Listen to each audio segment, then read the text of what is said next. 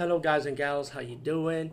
Today I'll be talking about an awesome way to start your free podcast, and I mean free, no catch, no gimmicks. It's totally free, easy to edit, easy to record, and easy to promote and monetize your podcast. It's called Anchor.fm, and I highly recommend you guys and gals check it out and start your own podcast and let your voice be heard. And also, don't forget to listen to Wild Dog Podcast and tell them that I sent you and that you hear it from me. So you get more people to join Anchor.fm.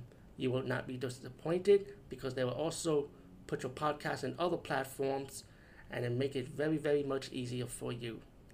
Have a great day, everybody.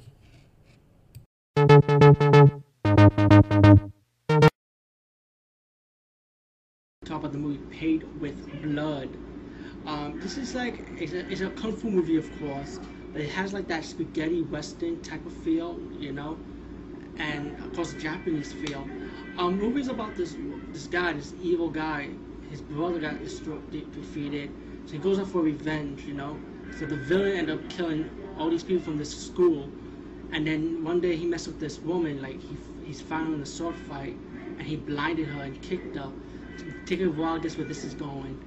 So once he's done killing her and blinding her, of course, blind her then kill her, he goes off doing more killings, going on his killing spree, and he picked up this powerful sword from his former teacher, and he goes on a killing spree again.